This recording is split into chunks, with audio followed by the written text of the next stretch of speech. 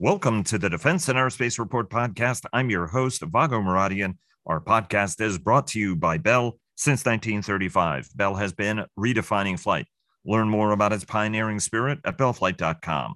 Later in the program, the co-hosts of our Cavas Ships podcast, Chris Cavas and Chris Cervello, on what to expect from the Navy League Sea Airspace Conference and Trade Show that runs through Wednesday. But first, my good friend Byron Callan of the independent Washington research firm Capital Alpha Partners with a look at the week ahead and whatever else is on his mind. Byron, good morning, and thanks so very much for joining us as Navy League gets underway. I look forward to seeing you there, Bob, and both of us taking some leather off the bottom of our shoes. Exactly. It's all about the shoe leather. Before we get started, our program today is brought to you by HII. HII is a trusted defense and technologies partner supporting all services in all domains and America's only builder of nuclear-powered aircraft carriers. HII, delivering hard stuff done right. And speaking of Navy League, our coverage is brought to you by HII, Leonardo DRS, GE Marine, a GE aerospace company, and Helicon Chemical. Byron, last week was an extraordinarily busy one. 14 hearings. You put together a great note summarizing, great notes, in fact, throughout the course of the week, last week summarizing. What were some of the key takeaways? What are the things that jumped out at you last week? Well, yeah, I think there was a kind of a rush, Vago, to get as many hearings done before the Passover Easter recess, which we've now started. The two keynote hearings were the ones between the House and Senate Armed Services Committee with senior DoD leadership. But, pretty much everybody had a bite at the apple this week. I think, maybe this always happens, but maybe this is just, it's a sign of the times. From my perspective, there are a lot more kind of generic questions asked by senators and representatives. Some of the social issues that have been so prominent in the news, there was a lot of general discussion about security threats. Obviously China, Iran, North Korea came up, but even, the U.S.-Mexico border. So it was a little different, but, as always, there are little tidbits that come out in these hearings that, from my perspective, matter for individual contractors. Right. I mean, as you mentioned, Congress is on recess until April the 17th. What were some of those little tidbits, right? Those nuggets that you find most revelatory and indicative, right? I mean, you said there was a lot of discussion on social issues that then also sets the agenda, right? Next week, or this week, I should say, President Trump is expected to be indicted by the Manhattan district attorney for paying hush payments. That's likely to have an impact on the vector of the discussion as well, right? I mean, what were the elements you picked up, and what do you think people should be paying attention? I think, one of the things that I called out, Air Force Secretary Kendall said during a House Appropriations Defense Subcommittee hearing, and I'll quote, he said, "I don't think I've seen anything more disturbing in my career, maybe, than the Chinese ongoing expansion of their nuclear force. For decades, they were quite comfortable with an arsenal of a few hundred nuclear weapons, which was fairly clearly a second strike capability to act as a deterrent." So I just think, he called that out. There was a separate hearing that was held by the Senate Armed Services Committee, kind of this whole question about nuclear deterrence. I just think, maybe that's a theme that I think we're going to hear a lot more about, particularly, as basically the New START treaty, is effect. I think Russia has kind of stuck a fork in it. And so you really have to wonder, well, what's going to replace all this? Are we really going to enter a new strategic era? But there are a lot of other little things. I think, some mixed news on the F-35 program. There was a comment during a HASC hearing about Northrop Grumman fuselage production being a limiter in that program. There was an interesting discussion during that hearing about possibly, could you take production rates above the 156 annual deliveries that are targeted for 2025. Secretary Kendall also, again, talked about the Collaborative Combat Aircraft Program, which, he said that could be 25 to 50% the price of an F-35A. So an F-35A is about $82 million. that's kind of one of the first times I've heard a number put on a target price for that. And that's a pretty big program. If you look at the future Air Force plans for how much they want to spend on this. I could go on. I do one other call out just because I think, it could be in the news later this month. Representative DeLauro and Senator Blumenthal, both from Connecticut, asked about the FLRAA, the Future Long Range Assault Aircraft. Did I get that right? Future Long Range Assault Aircraft. That's right. Just say it again as FLRAA. Yeah. Yes. The both Representative DeLauro and Senator Blumenthal of Connecticut asked about the Future Long Range Assault Aircraft. There's a protest that Boeing Lockheed had filed with the GAO, and Representative Jackson of Texas also asked about it. So clearly the outcome of that protest has got a lot of attention from congressional delegations on both sides of whatever that GAO decision is going to be. But I also think that I'm just drawing a blank on what hearing this specifically was mentioned. I want to say it was General McConville, but talked about, hey, both FLRAA and FARA could be on the chopping block if the Department of Defense budget was funded in FY24 at FY22 levels.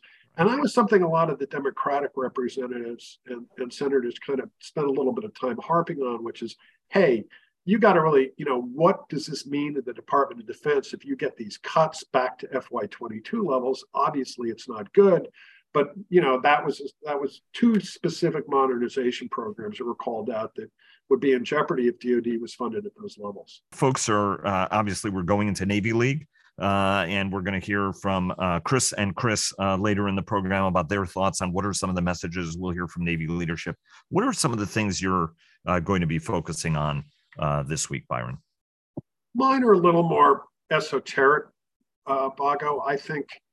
I put a list in my regular Sunday night note about, some of the themes that I'll be looking for. I think, one of the primary issues is just our, particularly shipbuilders, dealing with these capacity issues. Supply networks, labor. I think it's an issue that's well known, kind of across the board for analysts and investors too. But are there workarounds? Are they finding any ways? Are they getting any help, frankly, from their customer on some of these issues? I'll be looking for perspective on Pillar 1 and Pillar 2 of the AUKUS agreement. Any nuance on what specific contractors are going to be doing. The FY24 budget included a Navy plan to buy new submarine tenders. What are some of the design ideas? We know what the budget numbers are, but what's the state of play on that? I'll still be looking for kind of the overall state of play on autonomy. Where are we on some of these programs? How are some of the Navy experiments been going? What's kind of the comfort level and what are the opportunity lanes that may be opening up?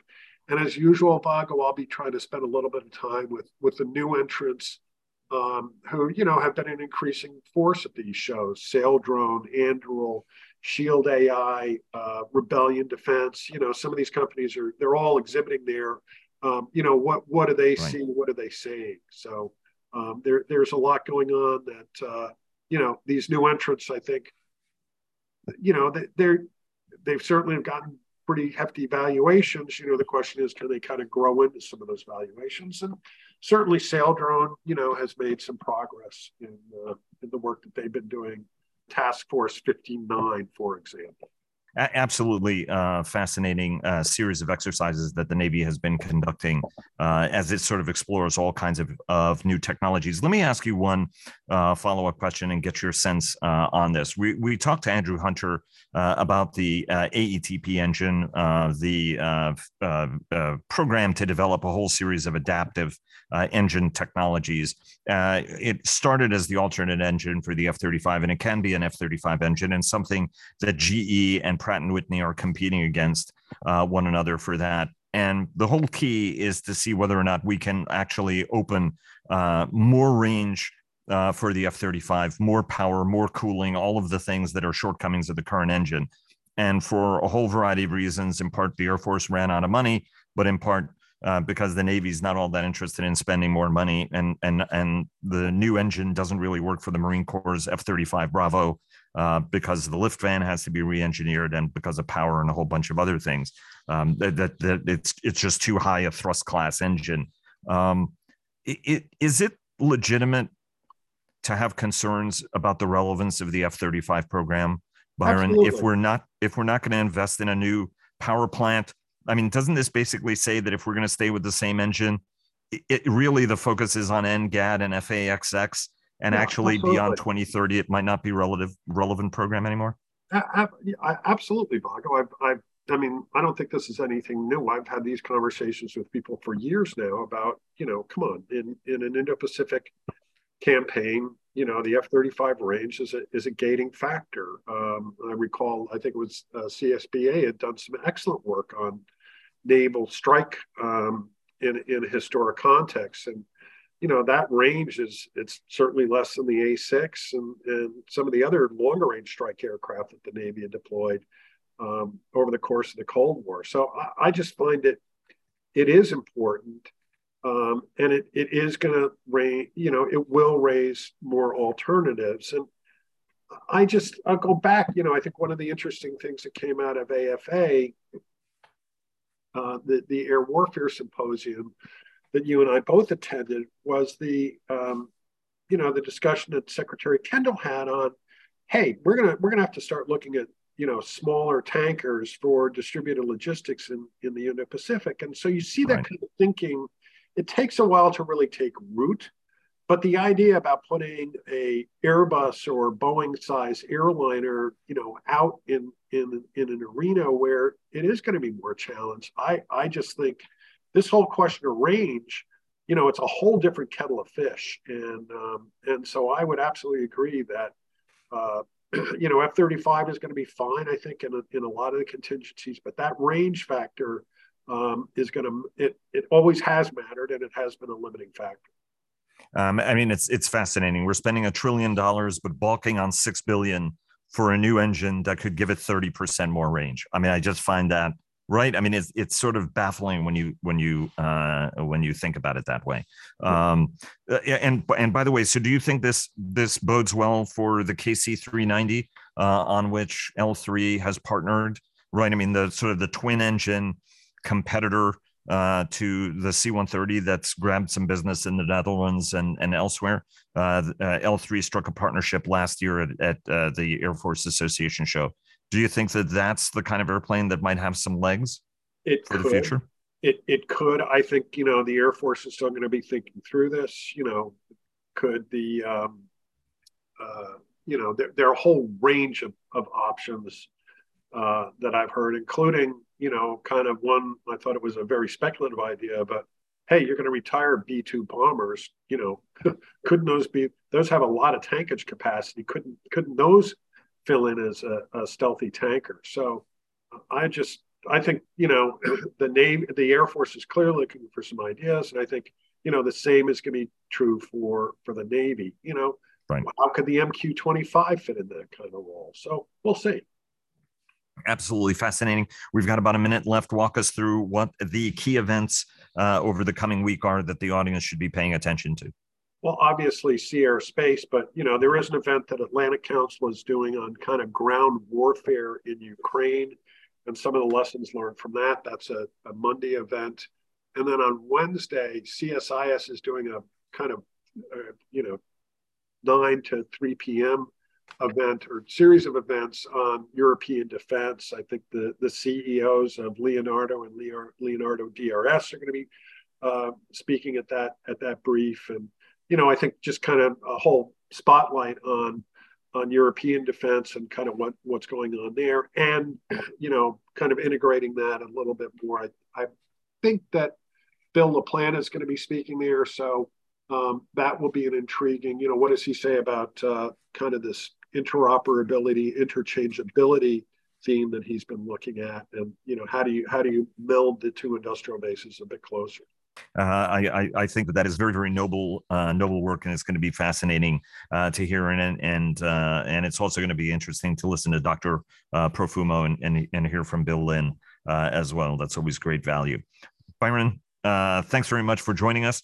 Have a great Navy League. Looking forward to seeing you over the course of the next 3 days at this amazing show. Thanks so very much for joining us. Thank you, Vago. And a word from our sponsors, Leonardo DRS and HII sponsor our global coverage. General Atomics Aeronautical Systems sponsors our strategy coverage. Ultra Intelligence and Communications sponsors our command and control coverage. And GE Aerospace sponsors our air and naval coverage. And joining us now for a look ahead at the Navy League's annual Sea Airspace Conference and Trade Show this week at sunny National Harbor outside Washington, D.C., are the co-hosts of the Cavas Ships podcast, a must for anybody interested in naval and maritime matters, the one and only, and our contributing editor, Christopher P. Cavas, and Chris Cervello, who is also our producer, a retired United States Navy commander and public affairs officer, who is also the co-founder of the Provision Advisors PR firm. And it's an absolute pleasure seeing you guys live and in Technicolor this week. Likewise, Vago. Yeah, same. Thanks for having us. All right, Cervello, why don't you start us off? Right, what are some of the big messages we're going to be hearing from Navy leadership? Obviously, the Navy did well relative to the other services budgetarily. Navy's got a couple of great get-out-of-jail-free cards. It uses the get-out-of-jail-free card recently in the 60 Minutes piece, which worked out fabulously well for the United States Navy. Walk us through what some of the big storylines we're going to be hearing from leadership. I think you'll hear more of the same with regards to the budget and the investments that the Navy and the Marine Corps believe that they need. They'll point out areas in the budget that they feel pretty good about. I think from the Marine side, you'll hear the Commandant double down, triple down on the need for more clarity on the amphib side. I'm looking forward to hearing Ann Phillips, retired Navy Admiral Ann Phillips, who's the Maritime Administrator. She's been more forceful about what she needs to be able to make sure that the logistics side of any potential competition or conflict in the Pacific is taken care of. So I think you'll hear more of a forceful message than maybe you heard from her predecessor. And I think, on the Coast Guard side, you'll hear from Commandant Fagan, where they could use help as well. Beyond that, you'll get programmatic updates. You won't get the level of detail that I think most of our listeners are used to and are looking for. But you will get, you'll get some of those. I think the biggest benefit of all this, as you mentioned, is the opportunity to see friends, colleagues, mentors, fill in the blank, live and in person, and be able to talk about the Navy, the maritime environment, sea power, which is always a good thing. It is very much. I look at these as family reunions. This is one of the important Navy family reunions, right? Surface Navy Association and Submarine League are the other two. Chris, you were very critical of Navy leadership before. We did the same kind of conversation before Surface Navy Association for the paltry number of briefings. One of the great things, and really hats off to the United States Air Force as well as to the Army. The entire leadership makes themselves available to reporters for really meaty roundtables where no questions are off the table. Are you satisfied in the degree of communication we're going to be seeing from Navy leaders next week? Ooh, satisfied. A word I am not familiar with. A concept I'm not. By the way, and everybody in the audience knows in the best possible way, but go on. Of course. It's a smidgen better. This has sort of begun last fall after Submarine League, and Navy Secretary Del Toro didn't like some of the things he heard there, and pretty much put out a chill message warning, something. Of course, didn't put it in writing. There's no actual directive, but the word definitely got out, and it's loosened up ever so slightly. It's not good, but it's better than it was at Surface Navy Association. So at least on the NAVC, Naval Sea Systems side, there are some more meaty briefings, at least from the SPY-6 radar program, which is a big deal. That's the new radar. It's part of the Flight 3 destroyers, and it's going on new aircraft carriers and new ships all around. There is an aircraft carrier briefing. There's a frigate briefing. There's an unmanned systems briefing. There are other briefings as well, but what's not there, there are no destroyer briefings, which is really, really, really, I think, just shooting themselves in the foot. There's a lot happening with destroyers. The first Flight 3, Jack Lucas, is in the midst of sea trials. That's, been talking about this for years. It is the service combatant of the near term and midterm future. It's at sea. We've heard nothing from the Navy, nothing from the program office about that. We don't hear any. There's no DDGX, the next generation. There's nothing about the destroyer modernization program, a $17 billion effort to update at least 40 destroyers. Nothing about that. Nothing about the major efforts now underway and under contract to modernize the Zumwalt class destroyers into conventional prompt strike hypersonic weapons ships. That's all not there. The big discussion out of the budget release and the early briefings, the number one topic everywhere is the OSD's effort to kill off the existing LPD program, at least buy no more, and do something else that only they want and nobody else is asking for. There's no explanation of frankly, what we're talking about here. The LPD program right now is still doing modified Flight 1s, 1 plus, and new Flight 2A ships. We won't hear anything about that, which really is a shame because it would inform this program much more than it is now. And that's really what you get at, is that people talk about all this stuff, but are we informed? Do we know what we're talking about? And updated information is really difficult to come by when the program officials don't come out and do their briefings. It just deprives everybody. And by the way, the GAO, if a GAO report does something, good for them, but that has a limited effect as well. The Navy program officers deserve to come out and be heard and to inform people about what's going on. We don't have that. So, pronouncements from on high, from senior executives, from the Navy secretary or the under or the head of NAVSEA is woefully inadequate, and it's really a shame. NAVAIR, Naval Air Systems Command, is not a very robust program as well. It'd be nice to hear some more substantive briefings. So, a little bit better, only because the recent past has not been good at all. So we'll see. But panel briefings do not answer this bell at all. And anybody who says that it does is. I want to ask just a quick question of both of you, right? I mean, it was a couple of weeks. The budget was still fresh when you guys joined us. We had a team discussion on the budget. Chris, is this budget getting better with age? I mean, obviously, we're hearing what members of Congress have to say about this. I mean, I have to say, Chris, okay, I mean, OSD is getting involved, but the Navy's the one telling it. Right. I mean, the Commandant of the Marine Corps is the one who said, I don't need big deck amphibs at all anymore. There was a little bit of walking that back. I need the light amphibious warship. That's my priority. The Navy is lamenting it doesn't have enough ships, but is decommissioning as many of the LCS as it can get its hands on. Right. I mean, ultimately, Chris, is this budget getting better with age? Because ultimately, it's a reflection of what the service wants or doesn't want. And I don't think any other service could get away with what the Navy is managing to pull off here. I would say their explanation is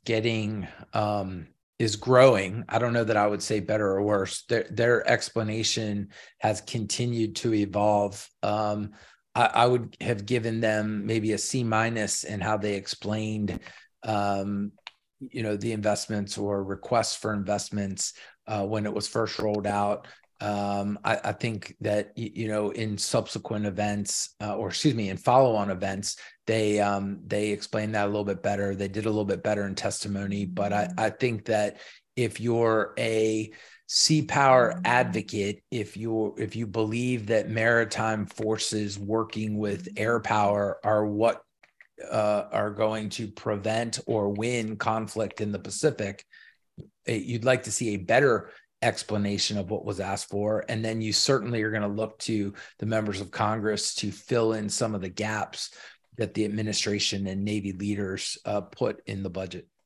I don't know if it's getting any better or not. I really don't. I think because they didn't explain it well to begin with, this sounds.